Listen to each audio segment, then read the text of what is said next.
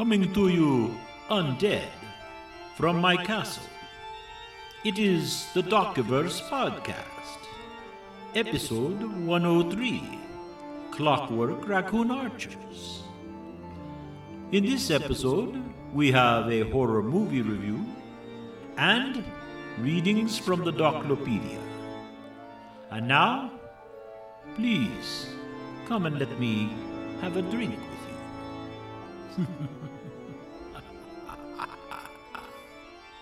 Greetings, gentle listeners. Welcome back to the podcast. I hope you all have had a good week. I am your host, Doc Cross, and I have had a pretty good week, although it's been, as I've said before, hotter than hell. I'm recording this at about 11 o'clock at night. I took my dogs out about an hour ago to go pee in the yard, and it is still mightily hot. But, theoretically, what the weather people are saying, tomorrow should be much cooler than it was today. I think it hit around 106 today, and tomorrow it should only get to about 86. So that's 20 degrees dropping off. But you never know, because we also have had a very hazy day today. A lot of smoke from a fire up north of here. The mosquito fire, you may have read about it in the papers. And, well, it's making things a little difficult out there as far as breathing and stuff like that. Now, before I go on to thank my patrons, I do want to tell you folks something about this particular podcast and all of the podcasts this month. As I said before, I'm going into horror movie podcast as opposed to the giant creature movies I was doing before.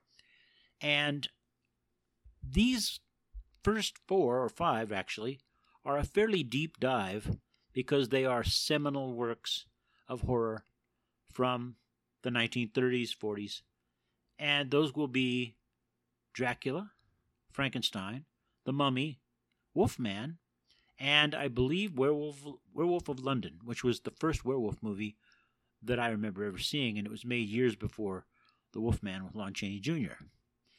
So, Dracula especially had such a profound impact on the movies of the day and movies hereafter that this is going to be a pretty deep dive. We're going to be talking about Dracula here later, and it's probably going to expand the podcast quite a bit if I do that and other segments. So I'm only going to do one other segment, which will be reading from the Doclopedia, because those are fairly quick.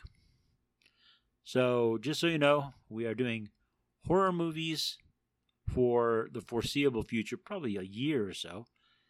And we're doing some big ones this month because it's October and it's Halloween. And as Dracula told you up front, it's spooky. So, now let's move on to thanking my beloved patrons. These are folks who give me money every month, keep the show going, help me out in other ways. They are, in a word, great. So, thank you, Peter. Thank you, David. Thank you, Kevin. Thank you, Mark. Thank you, Marion. Thank you, James. Thank you, Bruce. And thank you, Avis. You guys are great, and I hope you enjoy these horror movie deep dives that we have coming up in the month of October. Things will be a little less deep come, November and the rest of the year, but these are pretty iconic movies, so we're going to jump into them and see what we find out. And now, let's go ahead and get right into the very first one. Our first one, of course, is Dracula. Now, Dracula was a 1931 American pre-code, that's the Hays Code, supernatural horror film, directed and co-produced by Todd Browning, from a screenplay written by Garrett Ford and starring Bela Lugosi in the titular role. It's based on a 1924 stage play, Dracula, by Hamilton Dean and John L. Balderston, which in turn is adapted from an 1897 novel, Dracula, by Bram Stoker. Lugosi played Count Dracula, a vampire who immigrates from Transylvania to England and preys upon the blood of living victims, including a young man's fiancée. He played it on stage, too, just so we know that right up front. The movie was produced and distributed by Universal Pictures and Dracula is the first sound film adaptation of the Stoker novel. Several actors were considered to portray the title character, but Lugosi, who had previously played the role on Broadway, like I said, eventually got the part. The film was partially shot on sets at Universal Studios lot in California, which was reused at night for the filming of Dracula, a concurrently produced Spanish-language version of the story, also by Universal. Now, here is where I stop and point out to you folks that it was not at all uncommon for studios, especially the big studios, to film two versions of a movie back in the early days. The reason was you had a much bigger audience that didn't speak English, so in this case, they were going for the Spanish-speaking audience, and so they filmed a whole other version of Dracula with Spanish-speaking actors and whatnot. And I have not seen all of it. I've seen part of the Spanish version with subtitles and whatnot. And overall, most of the people I know who've seen the whole thing say that it's actually a better movie than Lugosi's Dracula. The reason is it gets into a little more of the, sexiness of it. It's a little less uptight because, let's face it, even pre-code, there are a lot of uptight people in America. So now we move on to the fact that Dracula was a commercial and critical success upon release and led to several sequels and spin-offs, and it's been remade I don't even know how many times. It had a notable influence on popular culture, and Lugosi's portrayal of Dracula established the character as a cultural icon, as well as the archetypal vampire in later works of fiction. In 2000, the film was selected by the United States Library of Congress for preservation in the National Film Registry as culturally, historically, or aesthetically significant. So, you'll find out that there's actually a fair number of horror movies that got put into the National Film Registry. The next thing I'm getting here from Wikipedia is the plot. And really, I'm not going to talk about it because if you haven't seen Dracula by now, or some variation on the original movie, go see it and then come back and listen to the rest of this. Dracula leaves Transylvania, comes to England, bites a girl on the neck, kills her, wants to get another girl, gets her part way, and then eventually gets killed. It doesn't last because he comes back in many, many, many other movies. One of the personal favorite parts of the movie for me is Renfield, who is a crazy person, and he is Dracula's slave and Dracula's, he's Dracula's Renfield, which is what we'd call somebody now who does a vampire's work in the daylight when a vampire can't be doing it. The guy who played Renfield, Dwight Frye, really, really makes you think he's loony as a shithouse rat. It's great. The dialogue for him is great. The lines are excellent. He really, really makes you think he's squirrely. The cast for the movie is Bela Lugosi as Count Dracula, Helen Chandler as Mina Seward, David Manners as Jonathan Harker, Dwight Frye as Renfield, Edward Van Sloan as Van Helsing, Herbert Bunston as Dr. Seward, Frances Dade as Lucy Weston, which I believe in the novel was Lucy Westenra, Joan Standing as Nurse Briggs, although there was an error in the opening credits and she was misidentified as a maid, Charles K. Garrard as Martin, Renfield's attendant, and Halliwell Hobbs as Hawkins. There are other people in the movie. In fact, Todd Browning makes a appearance as an off-screen voice of a harbor master. Carla Lemmel, the cousin of producer Carl Lemmel, who appears in the start of the film as a woman in the coach carrying Renfield, and Geraldine Dvorak, Cornelia Thaw, and Dorothy Tree as Dracula's brides. Stoker's novel had already been filmed without his permission as Nosferatu, which is a really good movie, silent but spooky. The version of Dracula, who has a different name, of course, Count Orlok. This was filmed in 1922 by German expressionist filmmaker F.W. Murnau. It's a great movie. I will review it a little more another time, but yeah, great movie. And the first filming of Dracula, even though it was done without Stoker's permission or permission of his widow at that point. Universal paid $40,000 for all the rights to the novel and the stage play so that they would have exclusive rights to the Dracula character. This was pretty damn smart of them, considering how everything blew up and went on for decades. Universal also brought Pulitzer Prize-winning novelist Louis Bromfield to pen the script to fit this grand-scale vision. Bromfield tried to reconcile the novel and the stage play, and in his draft he suggested that Dracula should be two people, a ghoulish old man at the beginning of the film, and then later on, the much more handsome and rejuvenated Dracula.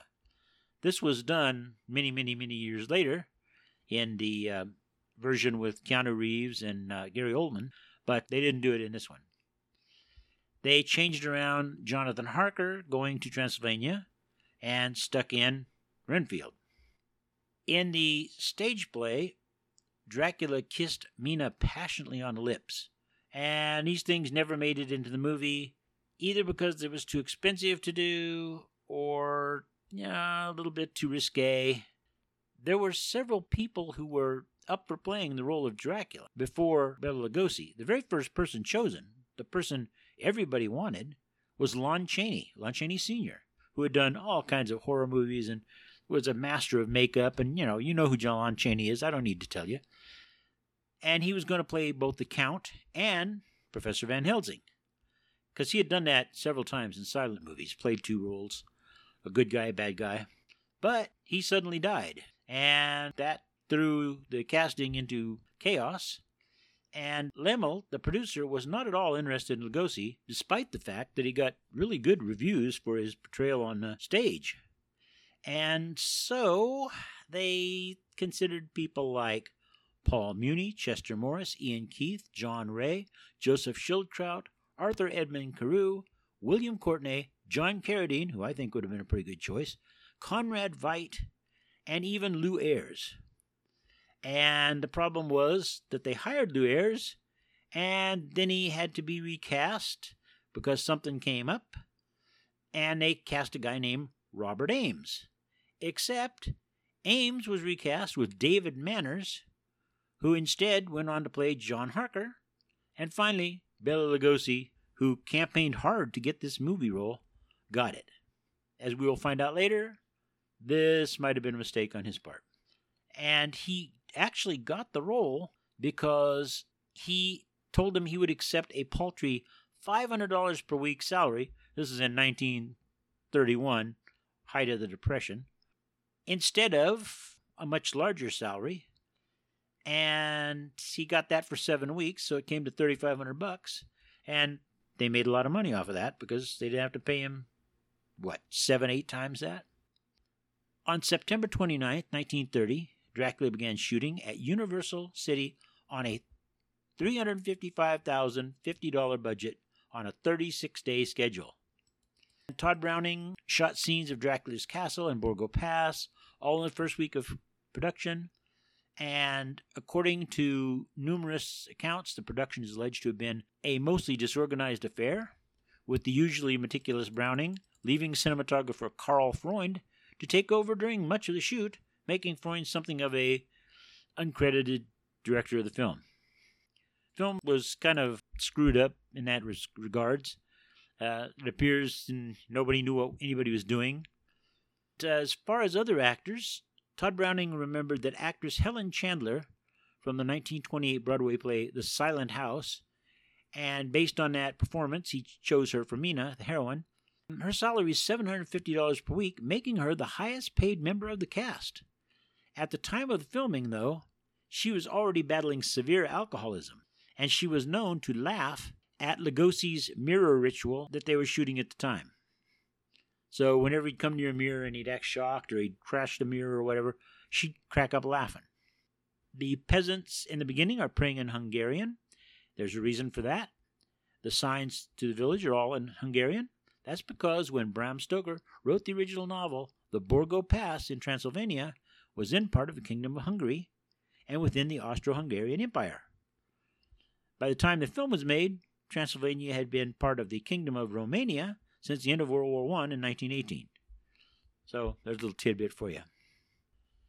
Now, one of the things that a lot of people point out when they become very honest about this movie is that although it's a great and historical and pretty creepy movie in a lot of ways, it is very much a filmed stage play. It's not anything like later Dracula movies, even later ones that Bela Lugosi did. It is very much like the stage play. Very, reserved, I would say, for a horror movie.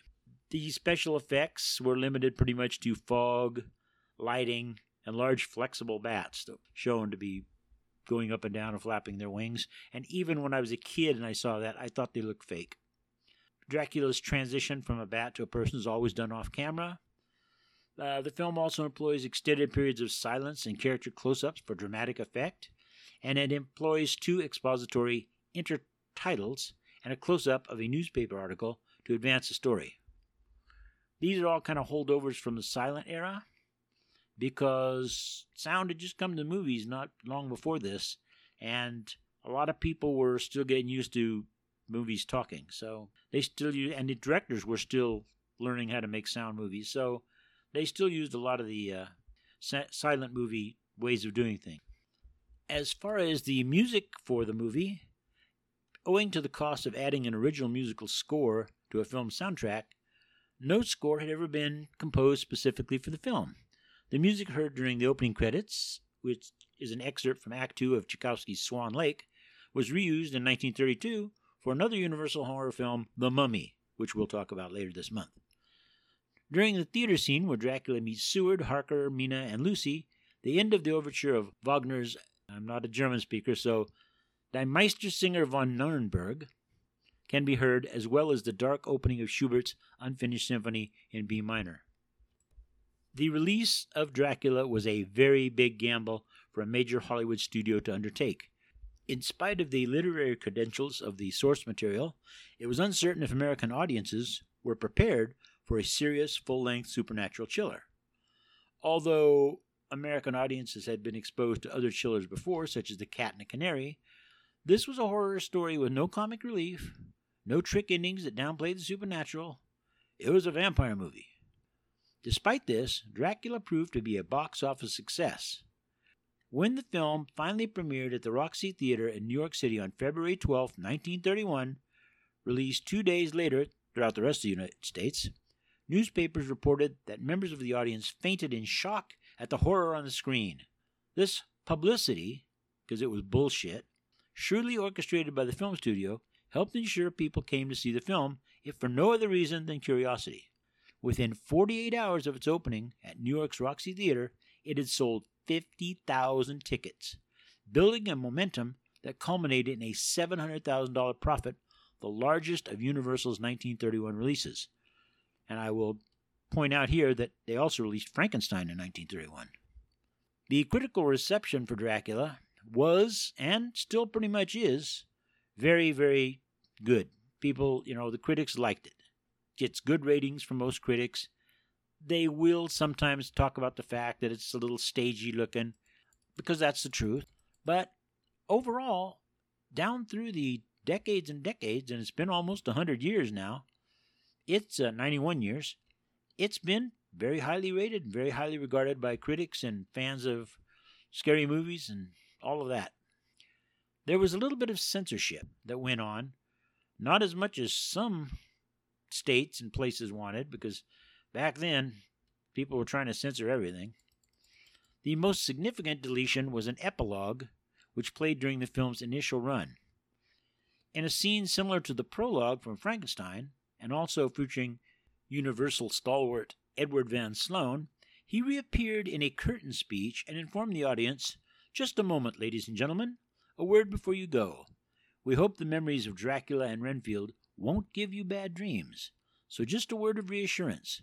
When you get home tonight and the lights have been turned out and you're afraid to look behind the curtains, and you dread to see a face appear at the window, why, just pull yourself together and remember that, after all, there are such things as vampires." That got cut, because I'm sure there were Catholic Church things going on and other religions that just said, no, you can't be saying stuff like that. So they didn't.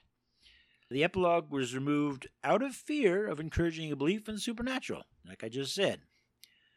The other thing is that audio of Dracula's off-camera death groans, and that's a big criticism that a lot of people have with this movie, is that Dracula dies off-screen. You don't see him die. And they were shortened by partially muting, as were Renfield's screams as he is killed. These pieces of soundtrack were later restored by MCA Universal for its Laserdisc and subsequent DVD releases. So, if you get the DVD now and watch it, you can hear both of them screaming. The big alternate version of it was, like I said, Dracula. It was directed by George Melford at night, using the same sets, maybe the same costumes, I'm not sure. It starred Carlos Villarreal as Count Dracula, and it was long thought lost, and then they found a crappy print in the 70s, but then in the early 90s, a good copy was found in Cuba. And the film was preserved by the U.S. National Film Registry of the Library of Congress. And there was a third version of Dracula made, which was basically the Bela Lugosi version, but it was made silent. Because in 1931, there were theaters that had not yet been wired for sound, and during this transition period, many studios released silent versions with intertitles. Now we get into the real meat of Dracula here, folks. Not so much the movie itself, but its legacy. It has tons and tons of sequels, as did a great many of the Universal monster movies, Frankenstein, Wolfman, whatnot. After the commercial and critical success of Dracula, Universal released Frankenstein, and a few years later, in fact the next year, they released The Mummy. They released The Invisible Man in 1933, The Bride of Frankenstein in 1935, and A Wolfman in 1941. That really got the ball rolling because the 30s and the 40s, especially the 30s, were huge for horror movies. Once Dracula established that they were popular, they just cranked them out. Later in the 40s, they kind of died back a little bit, but not so bad.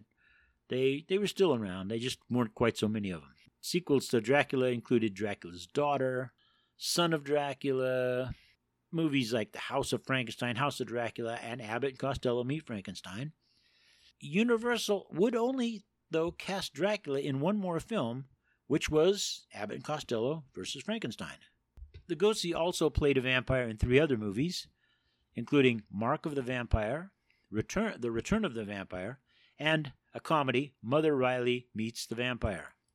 This contributed to the public misconception that he portrayed Dracula on films many times, although the other vampire roles had him playing Dracula in all but name, so that's why people got confused. And one of the things about it is that poor old Bela Lugosi became typecast. He was stuck as Dracula. People would see him and they'd hold their coats up over their face and go blood and stuff like that. Eventually it just ruined him. And he died, I think, broke, and his career never really recovered. This is a man who, back in his home country, was a big star on the stage. And this is a guy who, if he got a better chance and not been typecast, probably could have done a lot of good work in movies here. But nope, he got stuck playing Dracula. And that's all people ever thought of him as. A lot of people say that his performance is the definitive Dracula. And that's kind of hard to argue with, because he does have a fairly powerful presence, and his slow, deliberate pace and his movements and his performance, saying things like, "I bid you welcome," and "I never drink wine." They gave his Dracula the air of walking, talking corpse. You kind of got this feeling that, he does kind of sound like he might be dead. It scared the hell out of a lot of movie audiences. And many close-ups of his face. It was all white and icy silence. He's just staring at the camera leeringly. That scared people too. He was, just a iconic role as Dracula. It's a cultural icon, and it put him in the class of a legend in the classic Universal horror monster movies. I will go on record as saying that I always preferred Christopher Lee's Dracula when he was given good scripts, which towards the end of his run of Dracula, he wasn't. But Dracula's had an impact all over vampire movies. It's still even today, there are a lot of vampire movies, and you can see the influence of Dracula, the legends of turning into a bat, turning into mist, and stuff like that. It's all there. The capes, the way they dress, the way they talk even. I mean, we've got the glittery vampires and things nowadays, but all of these vampires, all of them, owe something to Bela Lugosi as Dracula in the 1931 movie. The interesting thing here, they talk about two people who played Dracula later on and how they felt about Lugosi. Christopher Lee, who played Dracula in a series of Hammer movies, said, this is a quote, "Anyhow, about the Lugosi Dracula, I was so disappointed. I absolutely had been wanting to see it for a long, long time. There are aspects of it, for instance, that I considered ridiculous. Dracula is played too nice at the beginning. Practically no menace in the character at all. There is no shock or fright in it. Dracula's hands, too, he held them out stiffly, making him look like a puppet. His smile was not always sinister either. He, just was not impressed with Bela Lugosi as Dracula." Gary Oldman, on the other hand, who played Dracula in Francis Ford Coppola's adaptation, considered Lugosi to be his favorite Dracula and said about his performance, he was really onto something. The way he moved, the way he sounded, and Oldman based his Dracula's voice on Lugosi's voice. There you go, folks. Dracula, one of the more influential horror films, and indeed, I would go so far as to say one of the more influential films that was made in the United States in the early days of motion pictures. To this day, you walk up to somebody and say, do a Dracula impersonation, and they're going to use Bela Lugosi's voice. I want to suck your blood, and stuff like that. Yeah, so that's Dracula. And I hope you enjoyed this, because this was a long review. Next time, we go to the other big daddy of the Universal horror films, Frankenstein. It's time for more readings from the Doclopedia. We are still on the theme of those furry little bastards. And this time, we have number 539, Those Furry Little Bastards, post-apocalyptic version. Red Davy, Scrounger, Ruins of Las Vegas, Nevada. I hate the pity patty. If I could catch one, I'd kill it and eat it. You hear me, you little motherfuckers? I know you're out there. Sorry, man, but they just been fucking with me for days. Started when I was in the Luxor looking for some canned food. I just scored 2 cans of corn and a can of stewed tomatoes, when all of a sudden I'm getting pelted with fucking dice and poker chips from up near the ceiling. Those hard-edged casino dice hurt, dog. I tried throwing an old frying pan at them, but the furry little shits are fast as hell. Since then, they've been following me around bugging me, so I'm going to head out of town, maybe over to Henderson. You hear that, you little punks? You'll have to find somebody else to fuck with. Dog Girl, resident, Creekside Estates, Milpitas, California. No, these dogs won't bite you unless I tell them to. So yeah, I've been living here with my home dog since 2 summers ago. Pretty nice houses, the ones that are still standing. Nothing like we had over in Palo Alto when I was a kid, of course. Hunting is pretty good, too, down near the creek. Of course, the dogs keep things fairly safe. The Pity Patty? Oh yeah, they come around once in a while, mostly just to bug the dogs and stack up piles of junk near the creek in cool shapes. See that one over there? Looks like a bear, doesn't it? Anyway, I leave them out food from my garden. They really like beets. And sometimes they leave me stuff. Last time it was 4 bottles of scotch, so score. Gino, Wanderer, Rome, Italy. I was 5 years old when I first encountered the Pity Patty. Yes, right after things went bad. My father was dead, and my mother was dying, and I did not know what I was going to do. I was from a wealthy family, not a street kid, so I was not used to doing things to survive. The Pity Patty came to me the day Mother died. I heard bad things about them from adults, but they were very nice to me, very gentle. They showed me that many people had planted gardens where I could go and get vegetables and fruits to eat. They showed me how to fish and how to catch and milk a goat. They stayed with me for 5 years, until one night, when I was 10, when they must have decided that I was old enough to survive, they went away. I never even saw them go. That was nearly 20 years ago, and I will never say anything bad about the pity patty. Not even when I return to my camp and find my sleeping bag full of stones. Number 540. Those Furry Little Bastards, Fantasy Version. Karak, Barbarian Swordsman. I'll make this short, scribe. Then you will leave me to my ale and my foul mood. I am Karak of the northern horde. My people live in cold, rough, and godless land. I slew my first opponent, a Driskin snake man, when I was but 6 years old, and I have fought and fought with the greatest warriors of this world. I have won and lost kingdoms, and my name was feared everywhere. Was feared. No more. In one night, those thrice-cursed furry little bastards drugged me, and then tattooed my body with tiny ponies, flowers, baby ducks, and little bears with big eyes. I have gone from a fearsome warrior to a laughingstock. Now leave me alone to my drinking. Flynn Evensoul, Elvish Adventurer. We were so near to success, perhaps 100 yards away from the room containing the scepter of the steel god. We had fought our way down deep into the caverns, past slimes and night runners and hobgoblins and dozens of other creatures, most of them trying hard to kill us first. We had gotten past traps and over pits, and we were so close. Then they came, maybe a dozen of them, the pity patty. They started dancing and singing and playing kazoos, and before we could shut them up, the dragon awoke. We didn't even know it was there, so deep had it been in its slumber for centuries probably. It would not have even noticed us as we took the scepter, but those furry little bastards woke it up. Oh, how we ran. Even when we reached the tunnels, the dragon could not follow us down, because we knew he was using larger passages, and we had no time to waste fighting other creatures. We ran for hours, and every time we stopped for breath, there were the pity patty. By the time we escaped 3 days later, Rancefall had lost an arm, Gylfie was half mad, Pluke was sick from fever, Arlista was blinded, and I was cursed with boils. If I never see another pity patty again, it will be too soon. Drovinus Salfazar, Master Wizard. Oh yes, the pity patty. Not native this world, you know. Oh, no, indeed, they're almost certainly just passing through.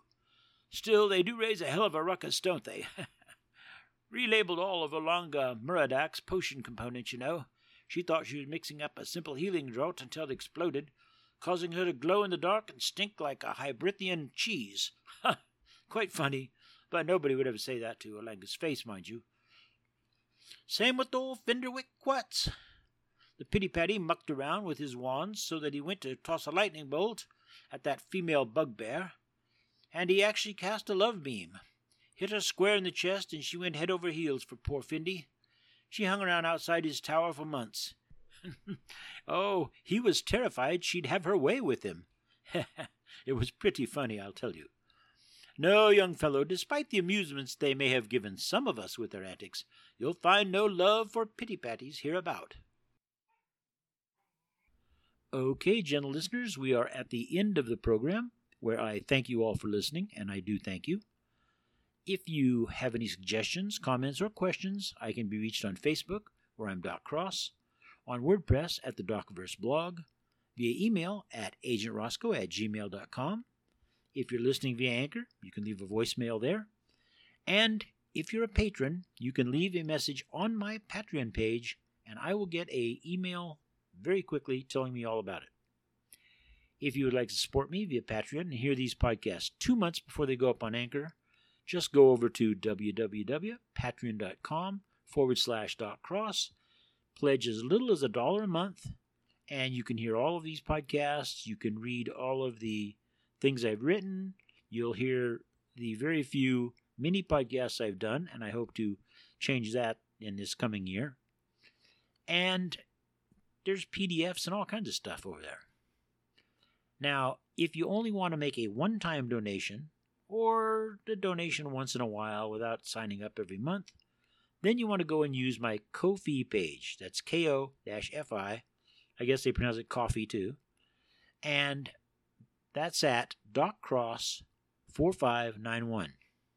So go to Ko-fi, type in .cross4591, pledge whatever you feel like, and thank you very much.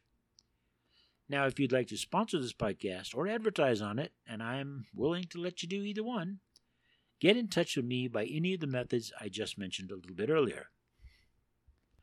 Our intro music for this episode was Toccata and Fugue in D minor by Johann Sebastian Bach, and that came off of the Free Music Archives. This podcast and everything on it, except for the music, is copyright 2022 by Doc Cross. I'll see you all soon. Live long and prosper. Ha ha ha ha ha ha.